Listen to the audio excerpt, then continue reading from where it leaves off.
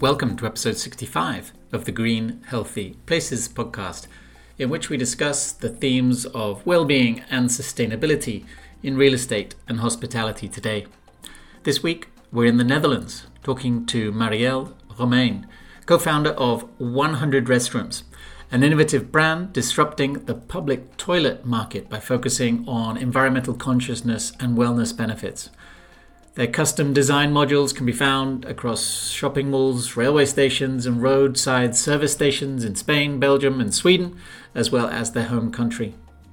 We discuss the birth of the brand, their business model, how modular design allows them to customize each experience according to each site, the integration of Internet of Things, IoT technology, into that experience, how they align with UN Sustainable Development Goals, the use of multi-sensory design features to upgrade the toilet break experience, and their relentless pursuit of ever higher hygiene standards.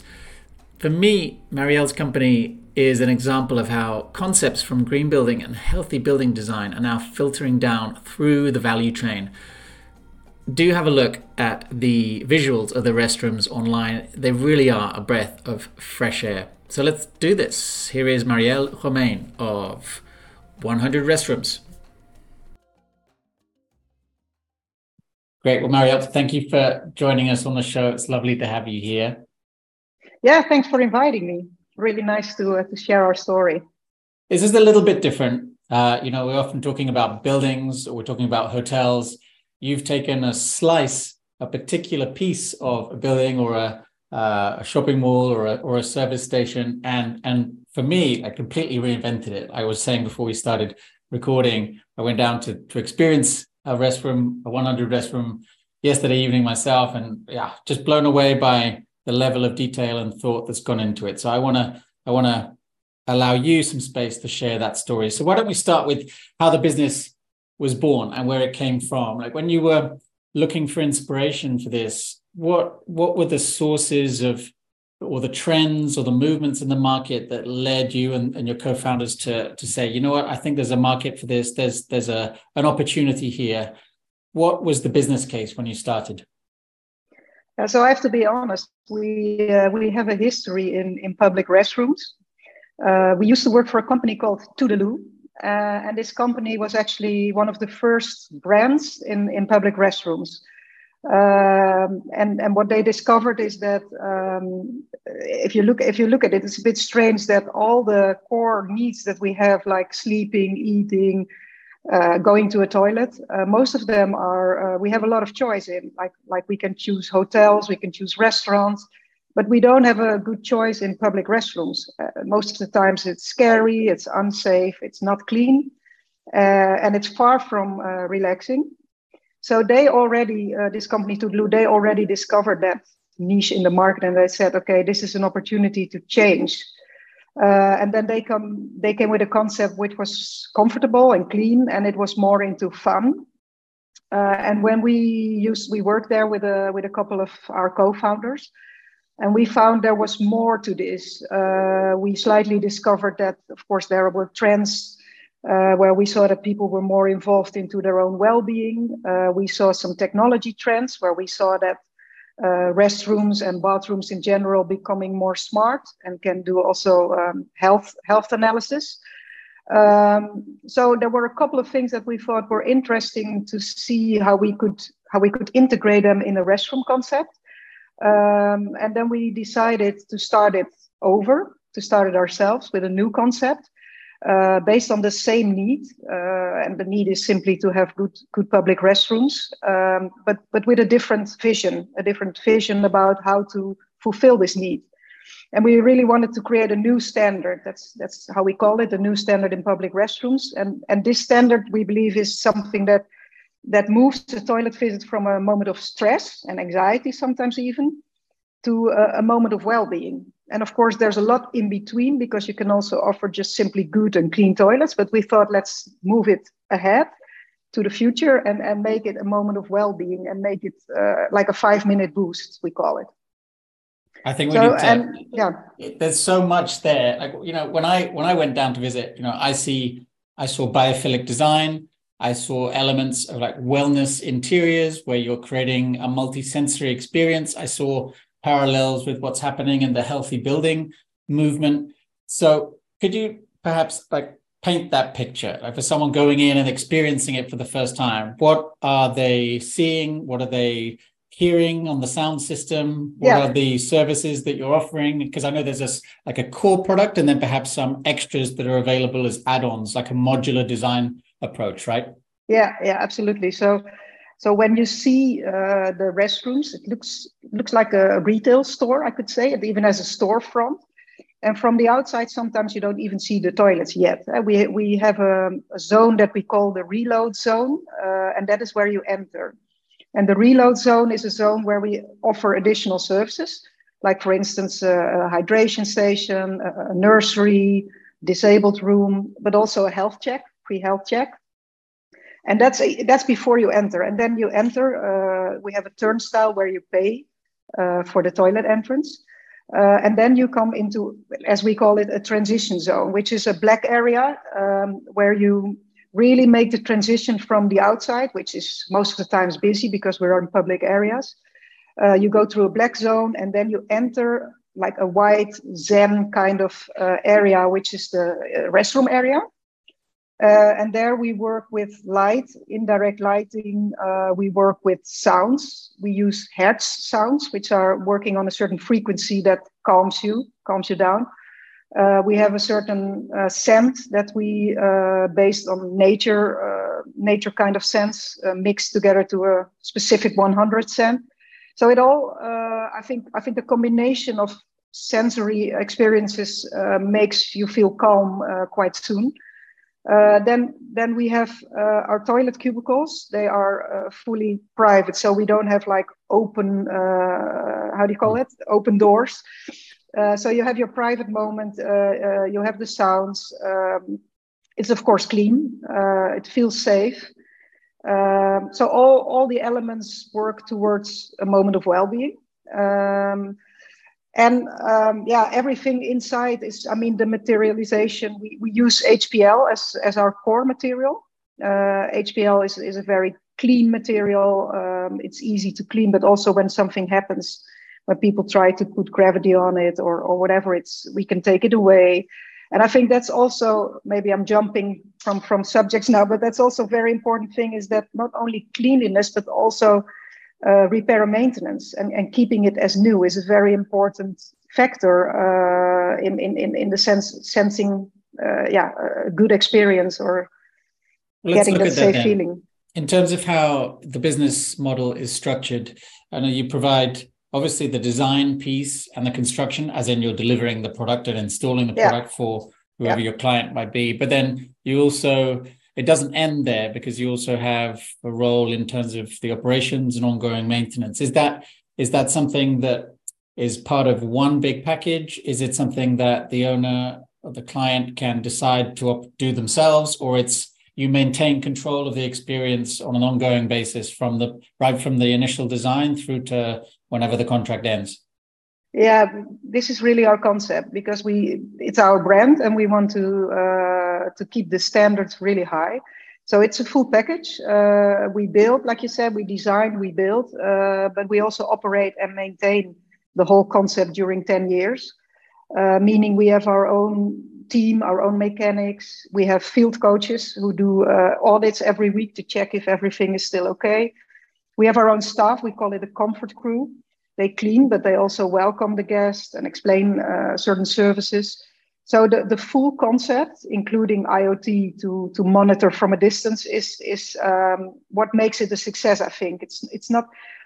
Sometimes it's not the hardest part to make a good design, but it's more challenging, especially in a restroom area where you can sometimes have vandalism or other kinds of stuff. To keep it as new is the most challenging part, and that's where we put a lot of effort in as well. So you're effectively owning and operating; they are your bathrooms, even. So in the context of, say, Spain, where I am, I know you have a gentleman who's representing you here in the Spanish market. So his role then would be to look for opportunities. And where are you typically finding the best opportunities? I know in some countries, in some territories, you've gone more for the motorway service station, upgraded restroom. Perhaps here it's more train stations. Is that just where the opportunities are, or do you see certain markets are more favorable if it's shopping malls in Sweden or service stations in Netherlands? How's that working? No, that's a good question. But in general, we are focused on high traffic areas. These could be shopping malls, train stations, like highway service stations, and sometimes food markets. And of course, it depends a little bit on the market. If they have like big shopping malls with lots of visitors, or if it's small shopping malls, then it's not interesting enough for us from a business case perspective. So depending on the market and also depending on the market opportunities, because a lot of times we are part of tenders. So sometimes we just, of course, there's always an opportunity for a restroom is not every year. Most of the real estate companies rebuild the restrooms maybe once every 10 years or something. So it's also a matter of timing. But we are always focusing on train stations, railway, highway, and shopping malls in every country in Europe. They're very much kind of transitory spaces, right? Where people are passing through, moving from one space to another, and where perhaps, the typical experience on offer is really, just something most of us try to avoid. I think that was really what I picked up from just doing the research online. And you mentioned the IoT, Internet of Things. So how do you use that degree of technology to then maintain visibility on the operations on all of your, I don't know how many sites you have now, but as you build 10, 20 multiples into the hundreds eventually, I guess, how is the technology helping you to maintain service standards? Yeah, so we currently have around 40 sites in 4 countries. And what we have invested in from the start is to really build on a dashboard that we use to monitor all the sites. And we do it by connecting all the hardware. So starting with, of course, the turnstile where people enter to monitor the number of visitors, etc. But also the dispensers are connected. So we can see whenever a dispenser is empty. We have the water flows connected with water flow systems. So we can see when something is flowing or when there's something stops flowing, then there's also a problem. We connect our rating tool, we connect our interactive mirrors. So all the information together. We also have a connected repair and maintenance system. The field coach visits are reported. So all the data combined gives us a very clear vision on the state of our toilets. And of course, by combining it, by saying like, okay, we can see that on a Saturday morning, we have a lot of visitors and we can see that the rating was going down a little bit. So maybe we should put more effort in the cleaning at that hour. So it gives us a lot of data to work with. Yeah, that sounds amazing. That's exactly what you need, right? That's how you can maintain the service standards that you're looking for. And is that then how you come up with the sort of future-proof bathroom concept? On one side, integrating tech in a way that really we're just not seeing, at least here in Western Europe. I don't know what's happening, and I imagine in countries like Japan, they're probably quite advanced. But then tech on one side, and then the environmental piece and sustainability on the other. So in terms of how that integrates into the brand itself, how are you playing to future-proof the business by working also on environmental friendliness? Yeah, we are focusing really on this point now because there's from the beginning we choose our partners based on their sustainability goals. So we work with Essity, with Roca, with Diversi, which are all big brands in our sector that work from sustainable goals and sustainable materials. But what we are doing now currently is we have measured our footprint ourselves for the whole concept, like a life cycle analysis to see, okay, what kind of material input do we have? How much is the usage? What kind of materials can we maybe change to make our footprint less? So that is something that we are currently really focusing on. And apart from that, I think the well-being part is one of the factors that we can create a lot of impact with. And of course, it's not sustainability in the terms of climate, but it is in a bigger perspective, it can create a lot of impact. And that is something that we think we can make a difference because we are in the public area.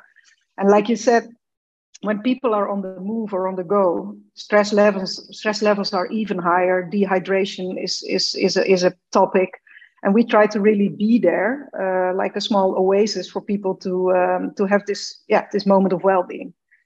As the name of the podcast suggests, I think the green combined with the healthy is like the path for businesses when they're looking to the future. I think that it's that combination of the two, and they're really the same two sides of one coin. And so on the health and well-being piece, you mentioned a couple of things. Hygiene clearly is a big factor. I'd like to understand a bit more beyond just particular materials, but also how you deliver that. Are you using any kind of the UV cleaning systems, or is it just sort of traditional eco cleaning products? And then also that idea of using light and sound and scent, because these are things that we might imagine perhaps in a sort of a co-working office, but it's not that often that we find it in restrooms, right? So you've really played that health and well-being angle. I think it would be great to hear a bit more about that. Okay, so to start with the hygiene and the cleaning, of course, that is the basics. That is the foundation of our success. We have cleaning procedures that we follow all the time, and the cleaning procedures, the ultimate cleaning is to clean after every use, because then people feel like welcome and like the restroom is cleaned for them. This is not always feasible, but what we try to do is to clean all the time. And apart from cleaning all the time, we also have specific deep cleaning schedules that we do every morning or every week or every day. So everything is worked out in processes.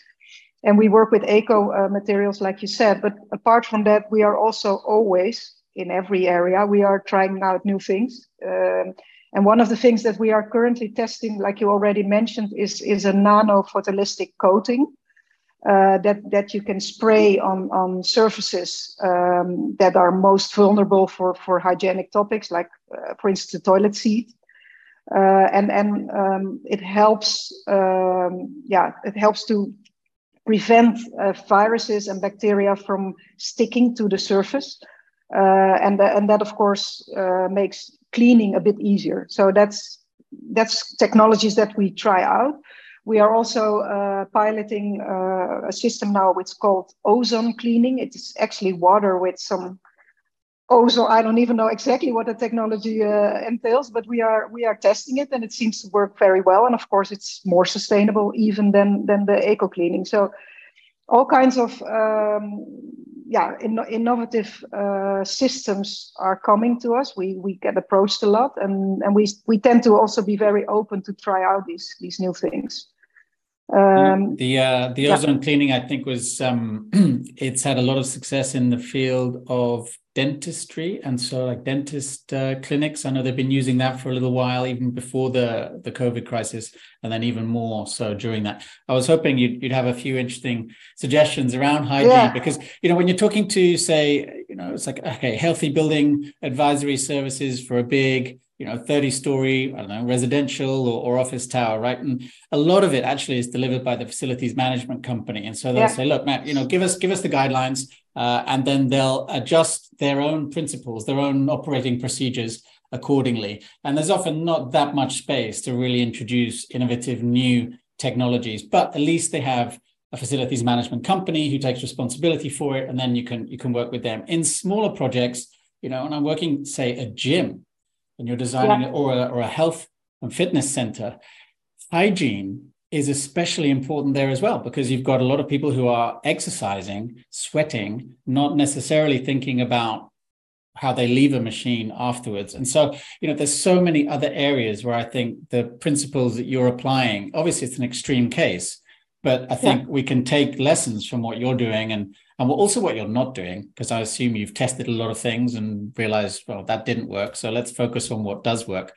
And I think that can help guide people who have other spaces that obviously necessarily aren't restrooms, but where you also have issues around hygiene. I think you've gone quite deep into that space. Sure, absolutely. And I think it's in the end, it's all a matter of routines and consistency as well. Just make sure that you do it every day or every morning or every week, because we also have more challenging situations where we see that when you check it, because we check it every week, you see that some corners are getting a little bit dirty, or something is not like we want it. And then you need to find a new procedure. If you let that go, if you let it happen, then you see that the concept is losing the newness, or I don't know exactly how to say it, but you need to be focused on every single detail, and we find new things every day. Sometimes we see like there's a little chalk on the faucet. What can we do? How can we solve that? We buy a new brush and we try to solve it. So it's a lot about routines and details and discipline, I think, as well, apart from the materials that are new in the market. And then there are a number of, say, optional extras that seem to go a little bit beyond the basics. I noticed the motivational mirror was kind of giving me various sort of tips beyond the weather and the time, and a few other bits of information it was suggesting, I think, how long to wash my hands for, and those pieces, and the idea of perhaps a beauty bar or somewhere, I guess, for ladies to do their makeup and beyond to hydrate. How is it a way, in a sense, to play to slightly different target markets? Who's typically going for the optional extras versus, do you see perhaps service stations keeping it quite simple, just sticking to the core product, and then perhaps a luxury shopping mall, for example, I imagine might want a few extras that are less functional and more aesthetic based? Would that be true? That's true, and it has a lot to do with the square meters that we have available on the one hand, and on the other hand, the visitor profile and how much time that they have to spend, and what is also a need that they have during their shopping visit or a petrol visit. It depends a little bit, but in general, it starts with the square meters. The basic idea is that we always have something. Of course, we have something to relieve, because that's the restrooms. Refresh is the wash basins and the beauty bars, and then reload is the third part, and prevent sometimes that we add. Our goal is to always have the 3 pillars inside every room, whether it's 25 square meters or 250 square meters. But of course, when you have 250 square meters, you can add some additional services, like for instance, a massage chair with breathing exercises that we offer in certain places. The health check area. Sometimes we have a vending wall. We are now testing vending walls with self-sampling kits that you can do testing on yourself. So it depends, but we are developing on this part even more now to see that we can offer different solutions. Okay, so final question then is, where does it go from here? You've got 40 plus sites in 4 different territories. You've really defined the product clearly, and it's you've obviously got proof of concept. There's a market for this. How do you grow and scale the business from here? Like, what do the next 3 to 5 years look like for your business plan? Yeah, so we grow on different sides, but the first one is simply expansion. So what we do is, first of all, we want to grow in our current countries that we are. Then we want to grow more in Europe. We already pinpointed some countries that we would like to grow, and we have a lot of contacts as well. So we grow in Europe. From Europe, we might go to the US in 5 years, but this is a big step, because then you really have to create a new market and create your organization there as well. So we want to focus on Europe first. But that's expansion of the current concept. What we are also exploring is new business models, to see if we can maybe in the future, separate some certain modules and put them, for instance, in a corporate business environment, or maybe even in a pharmacy, or because the more we develop on health prevention, the more it becomes interesting to see how we can use it in other areas. Could be even a fitness center. But this is really new. It's not the first thing we want to do. First, of course, we want to expand our current business, but we are definitely looking into other business modules as well. Well, I'm going to be very interested to see how it develops over the next few years. I'm a fan. I think it takes a group of crazy people to go so deep into one little corner of the market, and that's where innovation comes from, and that's where the good stuff happens. And you've really created a product that seems to be completely avant-garde, and has literally disrupted a category. So I'll be very pleased to see how you develop. Now, if people want to find out more, are you sharing on social media? You're more on LinkedIn, obviously the website. Yeah, I would definitely follow us on LinkedIn because we share a lot of news and all the expansion news, but also innovations there. So it's nice to follow, I think. And of course, our website is there. You can get a little bit more deeper information about our concept and what we do. Great. We'll include all the links in the show notes for the episode. Thank you so much for your Cool. time. Yeah, thank you for having me.